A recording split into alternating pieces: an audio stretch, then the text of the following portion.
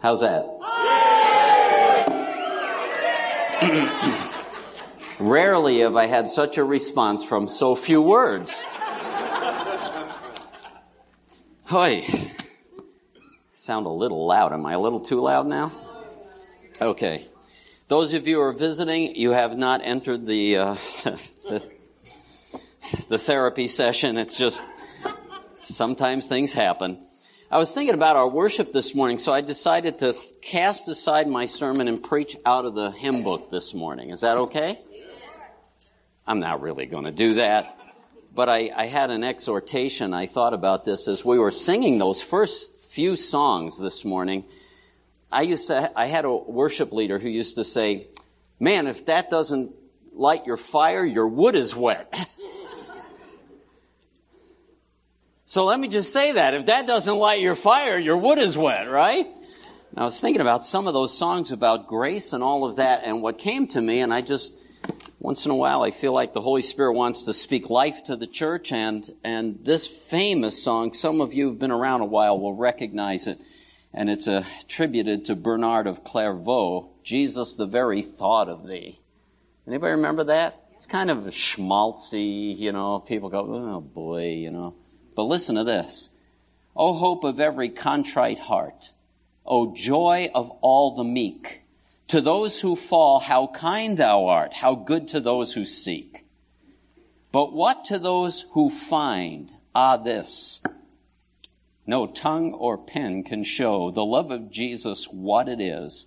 None but his loved ones know." Wow.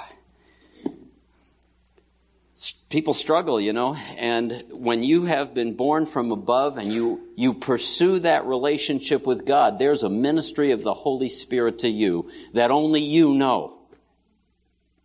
I can know about it, but I can't know it the same way that you know it. So I hope today, as you're listening, if you haven't come to rest in that person, Jesus, who is the Savior of the world. By the way, did you see that the famous painting by Da Vinci, I think it was, Salvator Mundi, the Savior of the world? You want to know how much Jesus is worth? $450 million. Just in case you wanted to know. He's worth way more than that. But that was the picture that got auctioned off. It was an original, and Savior of the world. I thought, isn't that great? High value on that. I place even higher value on it. How about you? All right, this morning I have a unique type of message. It's the State of the Church Sunday. Time for the State of the Church address. We hear the State of the State address. And we hear the State of the Union, and we hear oh boy, I don't want to touch politics, do I? Not today. No. This is a happy place. I don't want to do that. Anyway, it's a little bit unusual. However, because I believe that the preaching of the Word and the gathering of the saints is an important thing, even though I'll be talking about our present situation, I have folded in passages of Scripture because I believe that is always edifying to us somewhere along the line. So if you're a visitor here today, I'm sorry we caught you off guard. It's not totally normal, and yet we will be in the Word a little bit together. But we're talking about our journey as an assembly because we've been on a journey together. So it is the State of the Church address. And I'm going to take a risk here, and that is I'm going to adjust it. If I run short of time, I'm just going to bail on part of it and pick it up next week. Is that all right with you? So that I don't run, and even if it isn't, you know what's going to happen. And because I don't want to just slide through, scream through something and not be able to unpack it.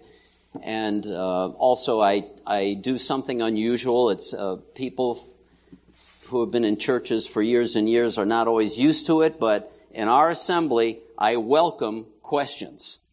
Not about who won the ball game, but questions about what I'm teaching on. And we're going to have a little Q&A time also just to make sure we're understanding each other. How's that?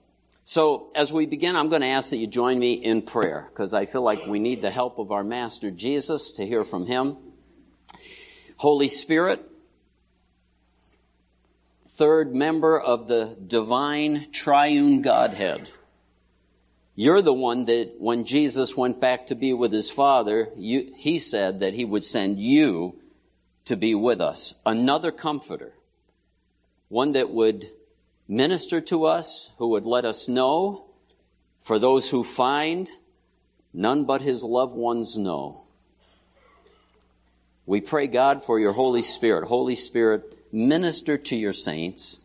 Build us up in our most holy faith.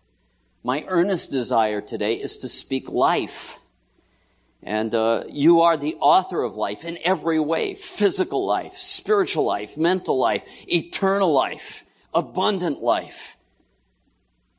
That was your intention. Man has been cooperating with the murderer from the beginning to work death. But you're the one who wants to breathe life back into your broken world. So would you help us to receive some of that? And as my brother Mike prayed a minute ago, that we would be messengers and carriers, if you will, of your life speak.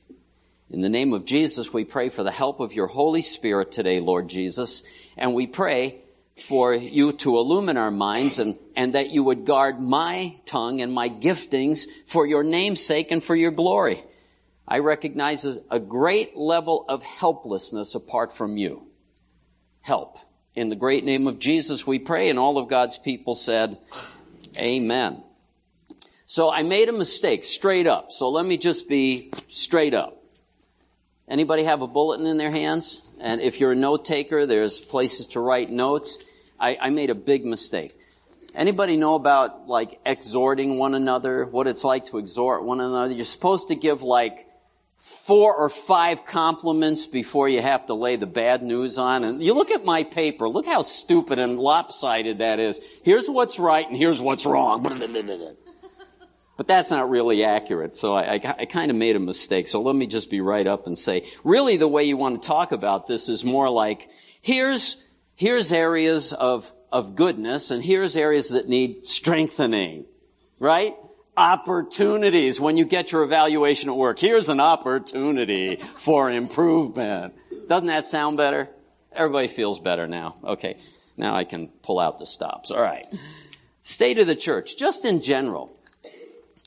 I couldn't resist. I went online. Anybody recognize the name George Barna?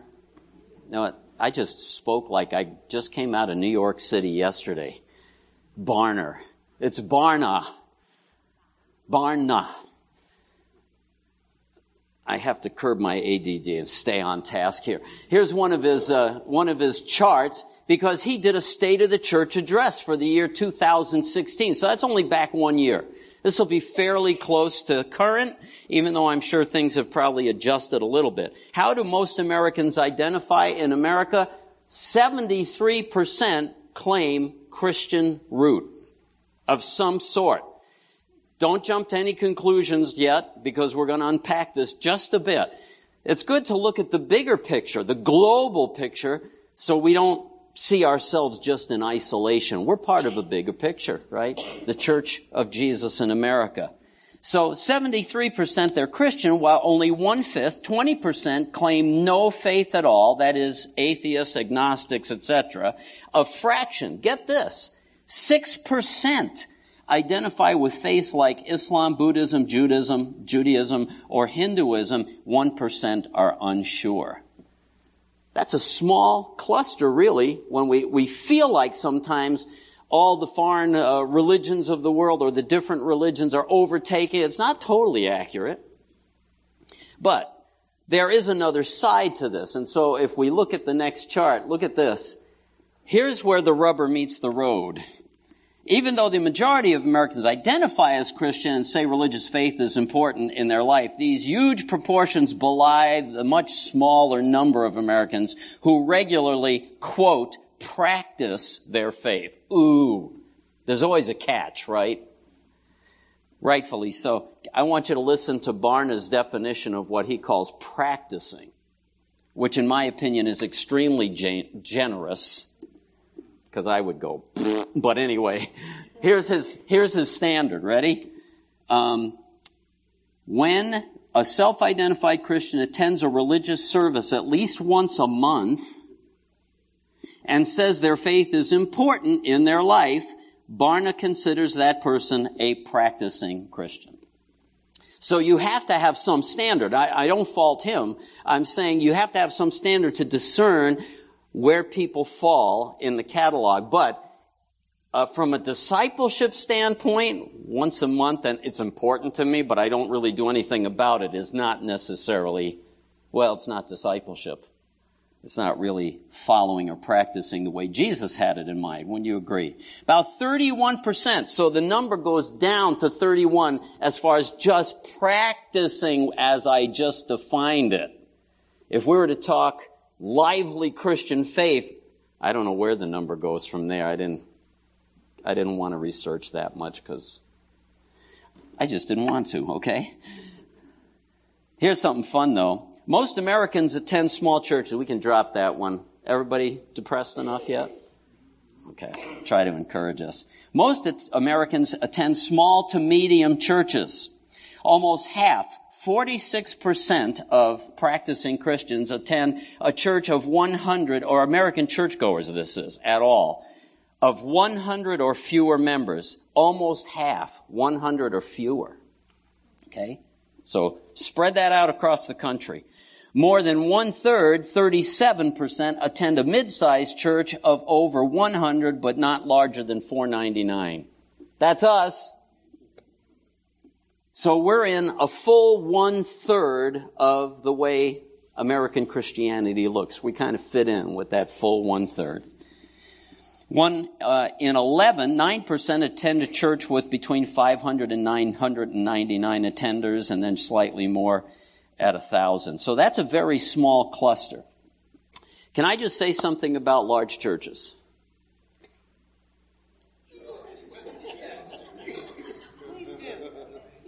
Thank you for begging me. Sometimes we have an attitude like, oh, one of those churches, you know. That's just wrong. Can I just exhort us? Churches come in all sizes and shapes, just like you. We come in all sizes and shapes, and God can use every one of them. Every one of them has a place. We say, oh yeah, those big churches, you go and hide in the pews, you're never held accountable. There are some people that need that for a while. And then God gets them, you know what I mean? I don't know if he does that, but somehow he gets them. You see? And then small churches, even though many times small churches have a pride, you know, like, well, we're more family friendly, or we're more friendly, or whatever it might happen to be, which may or may not be true, by the way. They are an opportunity for the average person to come and say, oh, I can get involved here, I can make friends here, and all of that is true. So there's a place for every church. I don't understand why Christians are so often at war with the church. The church is God's plan A. He has no plan B. Just the way it is. Whatever shape, form it comes, whether it's formal, whether it's home groups, whether it's underground, doesn't matter. You can't do Christianity without the church. I don't know how many ways I can preach that till I'm blue in the face, but I'm already green, so I better stop, right? Anyway, just a little sidebar exhortation, encouragement. Just guard where your heart is about that. Doesn't mean you have to be part of any particular one. You've got to find the place that God wants you. And that's what you should do. Here's the last thing. Christians are more generous than their secular peers. Yay, us! You know, I read the newspaper, and almost every day I go, there's a certain page. We got in there, by the way, in the last few weeks, Barbara Bedell's page. Anybody read the paper here, local? She tells all the good things that are going on. There's a lot of fundraisers that go on around here for every cause imaginable. And sometimes I'm reading them, I'm going, oh, God, we're so boring. And I'm so boring. Ever feel that way? I'm so boring. I'm so not a good person. A few weeks back, Harmony Christian School got in because they went and visited the fire department, the police departments. We've got our pictures. It was kind of cool. It was encouraging. I said, yay. But here, listen to this. This is the cool part. This is where the old expression, put your money where your mouth is, comes to bear. More than half of Americans, 54%, have given money to a church in the past year. Half that number have given to a nonprofit other than a church, 22%. Unsurprisingly, almost all practicing Christians, 94%, have given to a church compared to 1/4, 23% of atheists or agnostics. Well, of course they wouldn't. That's like kind of duh. But anyway, sure glad you shared that with me. But here's the better part. In fact, practicing Christians tend to be more generous overall than their secular counterparts. 96% of practicing Christians gave to a church or a nonprofit compared to 60% among atheists and agnostics. That's any nonprofit, whether it's animal rights or you name it. Okay? So there is some consistency considering what is important, in a person's life who is somehow in the category of practicing Christianity. That's the state of the church as a whole. I was kind of encouraged by some of that, even though it's not super strong. We are in a secular culture, and it's becoming more and more so, and Christians really need to stop bemoaning that, because it just is. That just means bigger mission field for you. Everybody said, yes, Pastor John. We want it all nice already, but look, the early church had to win in the Roman Empire. They had to go up against everything that was oppositional to them. And they won. I used to think about that verse when Jesus says, and I do say this often, just kind of in wonder, when the Son of Man returns, will he indeed find faith on the earth? Anybody remember that? When the Son of Man returns, will he? Anybody remember that verse? I didn't make that up. It's in the Bible. Will the Son of Man find faith on the earth? And yes, he will. And there are some encouraging things going on in our world with the kingdom advancing. So what about ours? We're part of that. We fit into some of those stats, right? We do. We fit into some of that. Let's talk about harmony. And I had this picture in my mind. I used this one. I found this. I gotta be honest. I found this picture on the internet. You can't trust everything on the internet. You really can't. But I think that's a real picture. That was a joke. Anyway, it belongs to a counseling organization out in Arizona, Phoenix / Scottsdale Counseling. So I just want to give credit. I stole it. Okay? Man at a crossroads. I thought this would work better than my samurai movie picture with a samurai at a crossroad, and he throws a stick and decides which way to go. I thought if I show that, I'll be off task for the rest of the morning. So this is simpler. He's come this way, obviously. He's gone that way. The road that he's traveled, we don't want to go back that way. Especially in our situation, because, as you know, for those of you who are new, I came originally 4.5 years ago as the interim pastor, and we had some rough history. And so we've been in the process of trying to fix and move forward and bring some healing as possible. And so we don't want to go back that way. We don't want to go back where we came from. But now we're at a point where there are a couple of ways we could go. We could go the way that might be easier and more comfortable. Can be kind of to say as my friends in New York City would have said to me, meh. That's okay, but meh. Or something maybe a little more challenging, like something that might bring some kingdom adventure, some vitality spiritually, something vital. You know what I mean? That's really the choices we have, and almost every church has that choice before them. On a regular basis or at different periods, different opportunities that it comes their way. Let me explain what I mean and how I got my little outline today. Remember when, before I had come, you had the ministry mapping team come and interview everybody, and they probably asked you some questions that sounded a little like this. What do you see going on here that's good? What do you see going on here that's not good? And what would you like to see? Right? They asked you stuff like that. Am I right? Okay. And because I just took the training, so they told me that's what I'm supposed to ask you. Took it a couple of years back, actually. And what's right? What's not right? What would you like to see? And obviously, when you ask a question like, what would you like to see, you can't act on everybody's opinion. Can everyone figure that out? I would like a skating rink in the backyard. I think our church needs a skating rink. Wow, what a wonderful idea. Not. Huh, what? Thank you, dear. Okay, so, anyway, right now it might be if the temperature goes back down. What's going on that's right? What's going on that's wrong? What would you like to see? And really, out of volume of people being tuned into the Spirit, certain themes come out that say, hey, maybe God's telling us something in this. And that's why they ask those kind of questions, trying to figure it out. Why do we have to make a decision? You have to go one way or the other. You can't be going straight on this road. We can drop that picture because it's getting boring now. Thank you, bro. How stability can hurt a church. Years ago, Rainer on leadership, talking about this. We've kind of gotten a little bit stable. Do you remember my illustration I used to use when I first got here? Everybody hates this. ICU, thank you. Everybody thinks I'm mean. I'm going to ask Teddy to share something in a few minutes because I had an interaction with him one day and I said, wow, that was pretty insightful.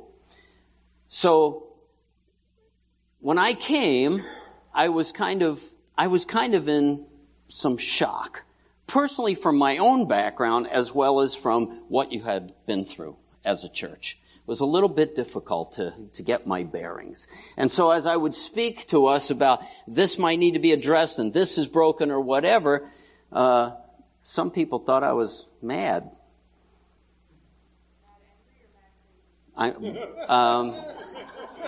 Probably a toss-up. But I'm going to come back to that in a few minutes. So let me explain why. You just scared me.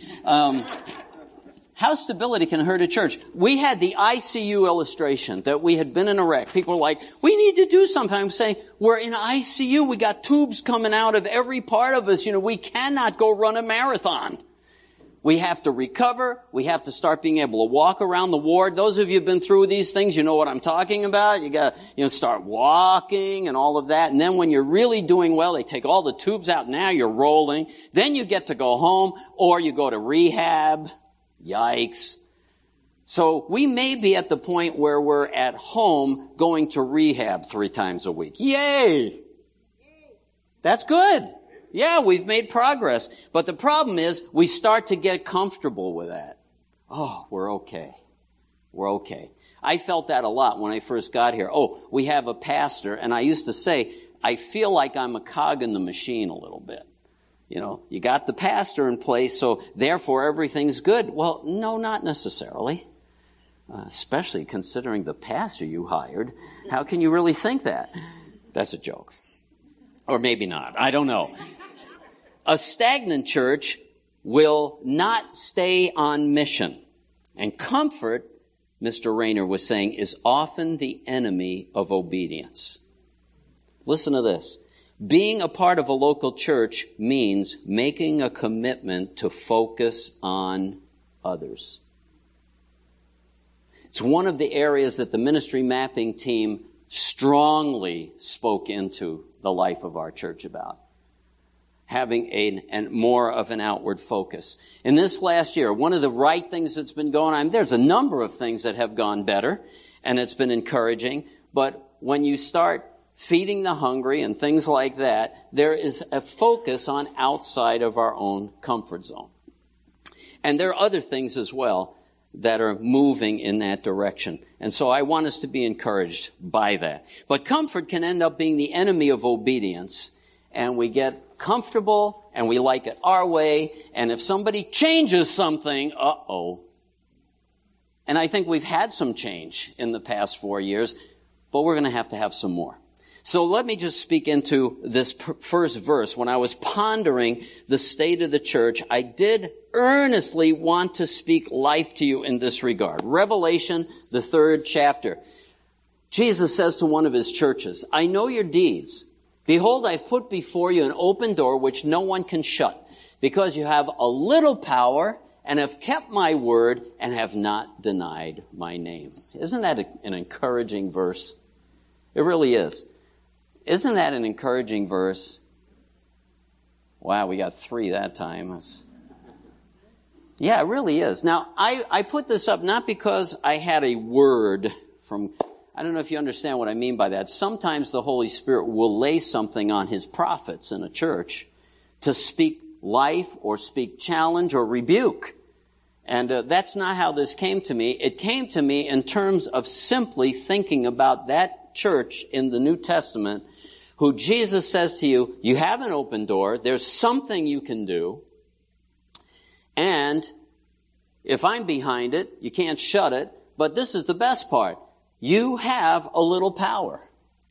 Some of us have chosen to keep his word. There was a time when I was wondering about that. We were a little bit shaky at some points. Are we really loyal and standing on the word of God? And I know that there are those who lean in and believe God for what he says. Keep my word. You've kept my word. You've not denied my name. You have a little power. So there are some things that are happening. One of the encouragements to me, and see, this is trying to make up for all the stuff. I'm not making up for it, but I think about, Teddy, I was yelling, this is encouraging. There is a brooding, I think, of the Holy Spirit over some of us. There's a wooing going on. The Spirit is brooding. When I hear people come and say, I'm somebody in the room, I hope they don't mind me quoting them. I'm not giving away any names, but I walked in and I knew this was the church family I was supposed to be part of. And that brooding, drawing of the Spirit. There is a little flock here, hungry. Some are stepping up. And I also believe some of us know that the Holy Spirit wants to call us up. Call us up from where we're stalled, or can I use this word, cruising? Anybody cruising? You don't have to admit here, I'm not grading anybody, all right? But we kind of cruise. We kind of sit back and let it slide. So there is some brooding. There's another thing that's cool. This is very relevant in light of the last week. What Mr. Barna said about financial giving among practicing Christians. There is a base here of stewards. It's pretty obvious because I don't even know how you guys keep this place afloat. So there are some stewards here. There are some, and by the way, 4.5 years, I have spoken about money 3 times. I even remember 3 times. So don't anybody say that's all they ever talk about at that church is money. That's not true, right? But I am talking about it for a minute. And one of the ways I want to speak about it is, way to go to those of you who have been faithful disciples. Some of you were raised up with a discipleship orientation.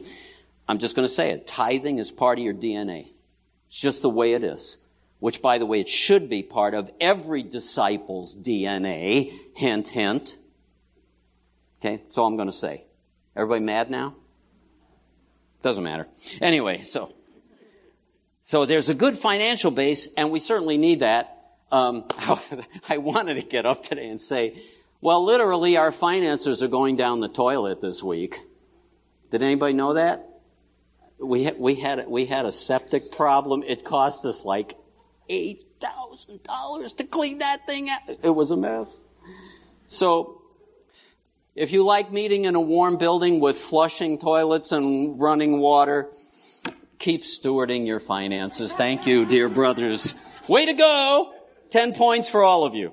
Ministries that are developing. Our deaconesses are working on some things. We've got some new deacons. We're going to start training very quickly. I've got appointments scheduled to do that. Can't wait for it. We trained some people for visitation. We need to get that up and active. We took an opportunity to bring a consultant to look at our school together. And some of the things that I'm looking at is you may remember when I talked about training and adding leadership, I was hoping that picture in my mind of a plane going down a runway, it sounded a little negative, but I meant it positively. That when a plane goes down the runway, the vacuum sucks all the debris along with it. That's a negative picture, debris. But the point is, if leaders rise up and start to lead, then there's going to be a suction that pulls it along. And I hope somewhere some of us are like, I want to be part of that. If God's going to use that and build the kingdom, I want to be part of that. Can I just say, this is my gifting, I understand that. You have a gifting. When you find your gifting and you pour into it, and I'm getting ahead of myself here, but there's something that breathes life into you. So I'm like, I have weeks, believe it or not, I have weeks. A week, am I getting anywhere? Can you believe? I actually wonder that sometimes. I know I'm mad, second kind of mad, maybe. I go, am I getting anywhere? And then somebody will come and they're blocked in their spiritual life, or there's some kind of a lie that they're listening to, or something holding them back. And the Holy Spirit helps us to unpack that, and the light comes on. It's like, now they have that, woohoo, and I go, yes. It's like, yes. Don't need drugs. It's just fun. Sorry if you're bored. Am I speaking life yet, or am I totally just... I'm trying. So I have some exhortations going forward. When we start ministry, there's a reason, and I do not like being the heavy. Some people like pastors. I know, because I know some of the history of our church. And I know we had some pastors who would say, you're going to do this today, and you're going to do that tomorrow. Even though you don't come here, you're going to do it. And hello, Earlene. Welcome. We're glad you're back. Good to see you. I don't like doing that. So when I say this is a rule I'm asking you to follow, there's a reason. Because I don't like having to be the heavy in any way. I don't. I believe the ministry belongs to the body of Christ, not to me. My job is to coach you and send you in the right direction. But let me just say that we have a besetting inclination. I didn't use sin. A besetting inclination. And that is sometimes, anybody in the room ever bite off more than you can chew? Uh-oh. You know what? I'm not talking about eating. I'm talking about you commit to way too... Anybody get what you with me? So when I see 4 weeks in a row now an appeal for someone to help us pour the Word of God into our children, and nobody steps up, if somebody says to me they want to start something new, I'm not excited. I'm just telling you what I think. I would rather do fewer things well. Fewer things well. And sometimes our definitions of doing it well won't be in alignment. Trust me.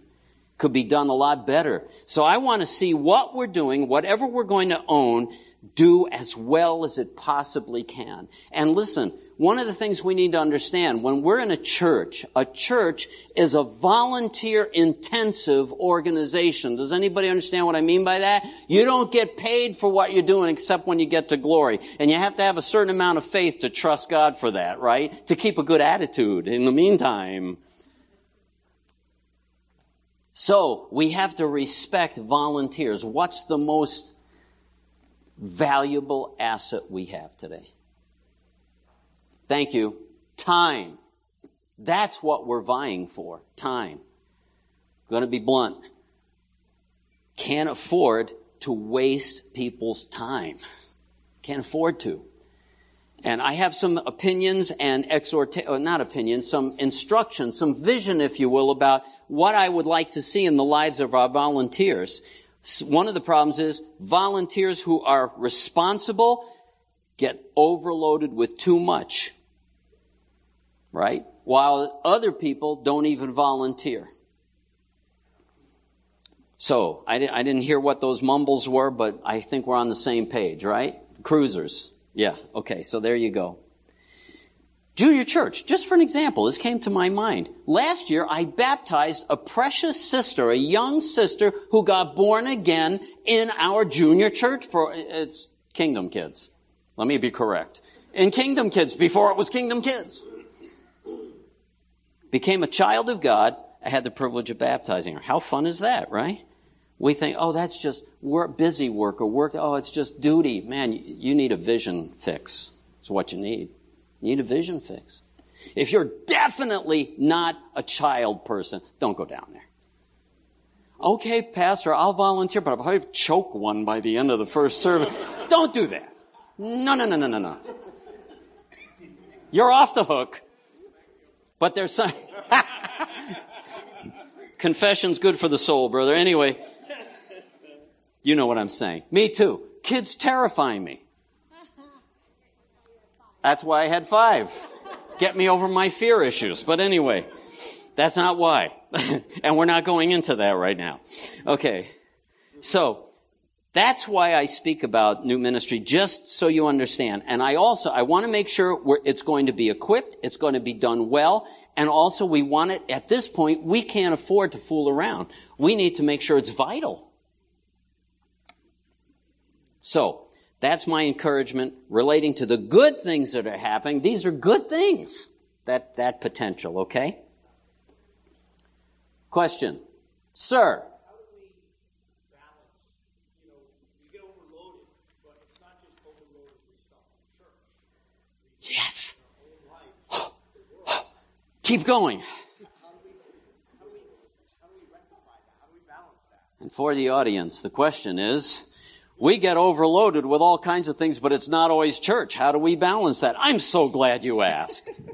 Because that brings me to my next. Don't put up the slide yet if I've got it right. I can see I'm going to save this for next week. I have to. Something that needs some correction. So let me park on that now. And then I'll rewrap for next week because time is moving along. Let me tell you a story. I've shared this one other time. Recently I was interacting with one of the brothers in the church and who I would consider a disciple. So he's not cuckoo. And I mentioned the verse I'm about to share with you, and it was like he gave me that look that said basically, he didn't say this, but he was basically looking at me saying, that'll preach. Well, pastors love to hear that. That'll preach. So here's what it is. Back in the Old Testament, those of you who are reading through the Old Testament, hey, if you're behind, don't get discouraged. Just keep plowing. Okay? I live with somebody who got a little behind and is on a mission now, having a great time catching up. Don't worry about how far you got. My point is I want you in the Word of the living God. It's living and active and sharper than any two-edged sword, right? It transforms you. Sidebar exhortation. One of the things churches make a big mistake about, pay somebody to do the ministry. Get that volunteer to do the ministry. Then the kingdom will go forward and I'm off the hook. I can go live my own life. Every one of you, biblically, has to be connected to the head. You need a vital connection with Jesus, whoever you are, whatever your gifting, whatever level you're at in Christ. You have to cultivate that relationship. Okay. Everybody got it? How would your marriage fare if you don't talk to your spouse for 5 weeks in a row?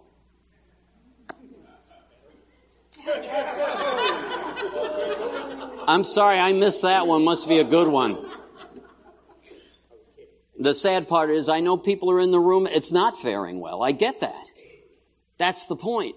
It takes work to cultivate the relationship. If God is real, this is why I say unbelief is one of our besetting sins. If He's real, there's a relationship to be connected with. None but His loved ones know. So go for that. Old Testament, David, he made a few mistakes, didn't he? They're called sins. One time, he decided, boy, I'm doing so cool. I want to know how big my army is. I want to compare how Putin's doing, and I'm making sure I'm better than him. Got more silos with. Anyway. And Joab, this is one of the few times Joab was on task. Joab said, you're making me sick. Don't do this. Oh, no, I want to know. And so the king wins, whatever he says. Out Joab goes, they number, and even Joab told some guy, don't count those people. This is disgusting, don't do it. He knew it was a pride thing and it was going to bring judgment. He knew it. And the judgment comes, and a plague comes, and the angel of the Lord comes with the sword drawn, right? Heading for Jerusalem. Thousands of people have just lost their lives because, I hate to tell you this, we're all under authority. I know we hate it. We've been in rebellion for 30 years. We hate being under authority, but the fact is, authorities make decisions and we're all affected. It's the way it is. So, David realizes he has totally messed up. He says, I will do whatever I have to do. He casts himself upon the Lord's mercy, and God tells him, you need to intercede at a certain place. And you remember the story. He goes outside the city of Jerusalem to the field of Araunah, who is threshing wheat. He's going along with the oxen and the yoke and the threshing sled, and he owns this beautiful field. Choice property, by the way, right outside of town. Worth a lot. Low taxes, high value. Anyway. He sees David coming. I'm here to sacrifice to the Lord and stop the plague. Basically, God's saying, I'll listen if you'll petition, humble yourself. And he knows it. And Araunah hears what he wants, and he says, don't worry about it, King David. I love and appreciate you so much here. You can have the field. You can have the oxen. You can have the equipment. You can sacrifice it all right now. Just use all of that. And here's the verse. Here's David's reaction. The king said to Araunah, no, but I will surely buy it from you for a price. For I will not offer burnt offerings to the Lord my God, which cost me nothing. So, I wasn't planning to end here, but I'm going to. Are you going to be here next week? No, not you. Are you going to be here next week? If you can't, okay. Okay. I might have to plug you in anyway. You will be here. Thanks be to God. Okay, that's great. And all of God's people said, okay. I will not offer to God that which costs me nothing.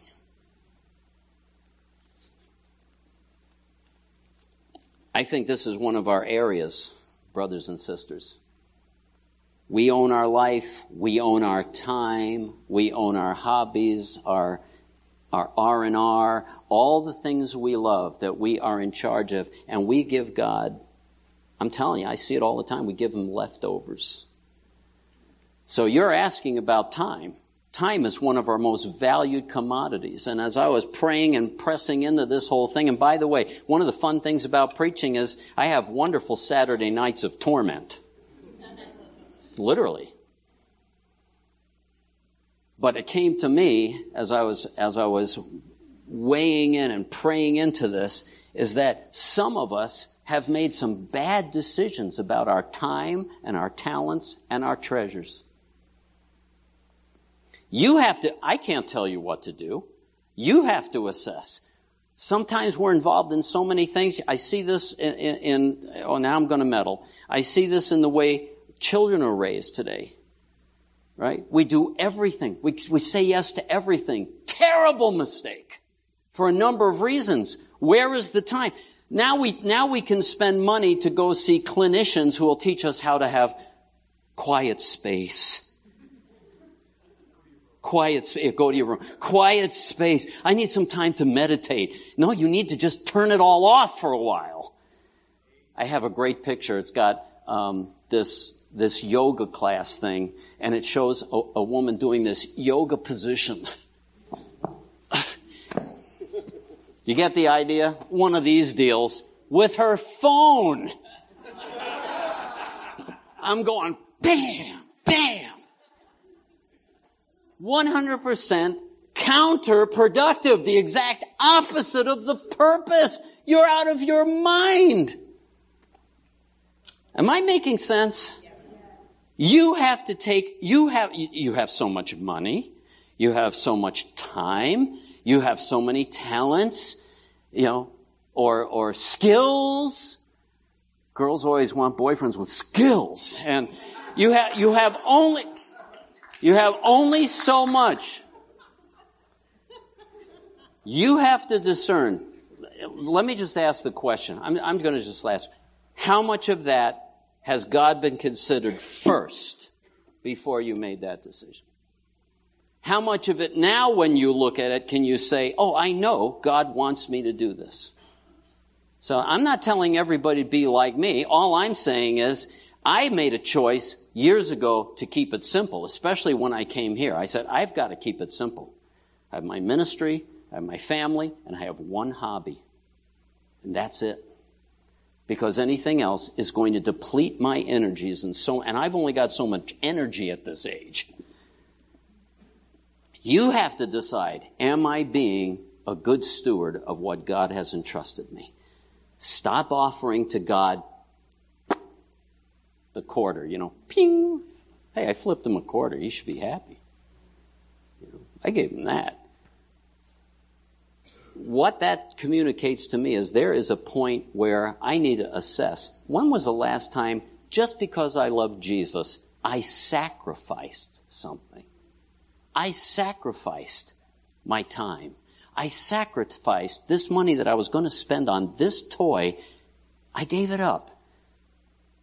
I sacrificed people who take a vacation to go serve on a mission field. When was the last time I did something like that? Let me show you a verse. I want you to jump down to the one out of Mark there, brother, if I could. This is great. Jesus is saying, a master tells his servants what to do, and they do it. They don't come in and he says, oh, wonderful, thank you for setting the table. That's what I pay you for. That's basically it.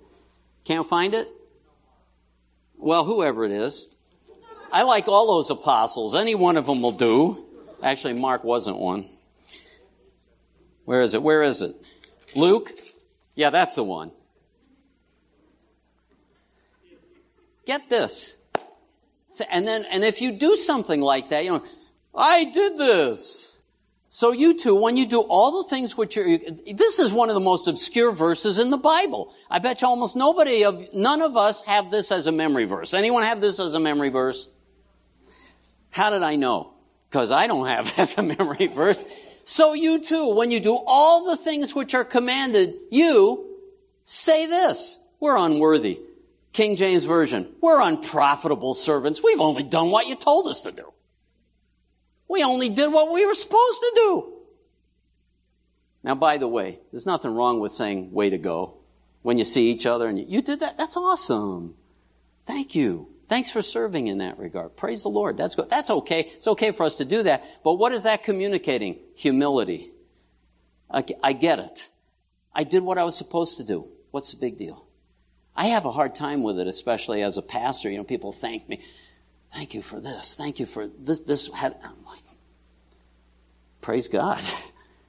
Just doing my job. I don't think I deserve any special kudos. Thank you, though, if you keep them coming. Thank you. Cards and letters and checks. No, I'm kidding. Just joking. So you too, when you do all the things which are commanded, say, we're unworthy slaves. We've only done that which we ought to have done. Isn't that a great text? So, the encouragement for us today is, with that crossroad, it's your choice. I'm not going to die. Well, I am going to die eventually, but one way or the other, if people make a choice as a congregation, they want to be met, okay. I would rather see vital. But to become vital, there's going to have to be some adjustment about priorities, because I hate Pareto's law being enforced here. You know what that is, right? 20% of the people do 80% of the work, while 80% don't. I think we're a little better here, by the way. I think we're a little better off statistically. But really, all of us need to have our hand on something. When the food pantry started, I started meditating on that. No, well, not literally meditating on it. I was thinking about it. Did I answer your question, by the way? Thank you. This is the last thing I'm going to say.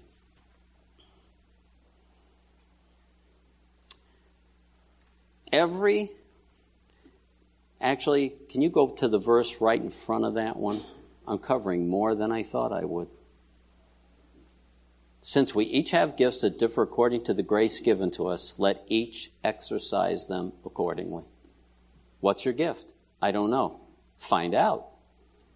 How will I find out? Do something! If it stinks, you'll figure it out and then try something else. And maybe 3 times down the road, you'll find something. Go, wow, this is fun. And then do it. I think we should become a monastery with boys and girls. And no celibacy laws, okay? None of that either. For married people. That's all I'm talking about. If you're not married, celibacy. Yes, definitely, totally. Oh, he really believes that? He really believes that? Yes, I do. I think it's biblical. But anyway, here's the point. In a monastery, everybody has their task. Depending on the monastery, you're part of that community. You may rotate through, or you're continually on duty in some area. Nobody sits around picking his nose. Well, they may, but they got to work. Everybody rotates through the kitchen. Everybody rotates through the garden. Everybody rotates through laundry. Everybody rotates through Vespers, all of the prayer times. Everybody participates. So I've been thinking about that. And I was thinking, boy, if I don't have my hand on anything yet, you've heard about one area. How about the food pantry? Or something like that that's already happening that just needs some bodies to make it happen. And if it's not your thing, you'll find out. But at least you put your hand to it. And the other thing that will be a benefit is the church isn't held back by branches that aren't bearing fruit of any kind. Have a task. I think I quoted this years ago. Anybody ever see Sense and Sensibility, that great spiritual movie? I know all my movies are old. I still have failed the MLT. They told me to get new movies, but I'm just a little behind. And the ones that I have seen, I couldn't use in church. Anyway, so in Sense and Sensibility, there's a scene where the girl that, who was Rickman's character, Colonel Brandon, he's smitten by this girl and she's sick with a fever. They don't know if she's going to live. And he's pacing back and forth outside of her room. And finally the doctor comes out and someone else, and he walks up to them and he says, "Give me an occupation or I shall go mad."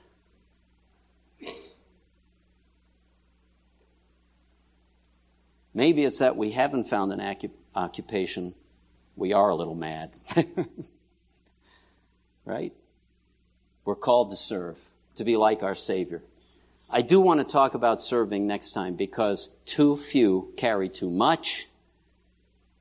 And we need to shift that. In fact, in some cases, I think it's extremely unhealthy. So, if I have bored you today, my apologies. But I hope we'll be encouraged to take the turn that goes toward vitality rather than meh. Let's stand together. If you're here today and you wonder what it means to be a follower of Jesus, I would love to talk with you after the service. I'll be up here. Feel free to make your way down, interact with me. If you are a person who knows the Holy Spirit's been prodding and poking and saying, "Why don't you put your hand to something instead of cruising?" I would love to hear from you. Come on down. I dare you to give me your name. Because we'll find something for you to do. To the glory of God. I'm not twisting your arm. You want to have the pleasure of Jesus. None but his loved ones know. Lord God, help your assembly. Thank you that there has been some movement, some sense of your Spirit calling and drawing and speaking to us. Lord, you spoke about the little flock. You said to your little disciples, this small cluster out of all of Israel. Here was a big bunch of people, a huge church, so to speak. And yet he had this small cluster of 12, sometimes 120. And he says to them, "Fear not, little flock. The Father has gladly decided to give you the kingdom." Lord, I want the kingdom. Thank you that you've given it to us. I want to see it manifested. I want to see vitality. And I believe some of my brothers and sisters here, maybe many, want the same thing. Help us today. Minister to our hearts. Give us courage if there's something making us afraid, so that we rise up and give you glory. Woo those who have not entered into life. Let your beauty and your reality, King Jesus, as the Savior of the world, become as clear as day. And for those of us who belong to you, that serving you becomes as clear as day. Well, thank you for helping us. In the great name of Jesus, and all of God's people said, amen and amen. God bless you. Have a great day. I dare you to come see me.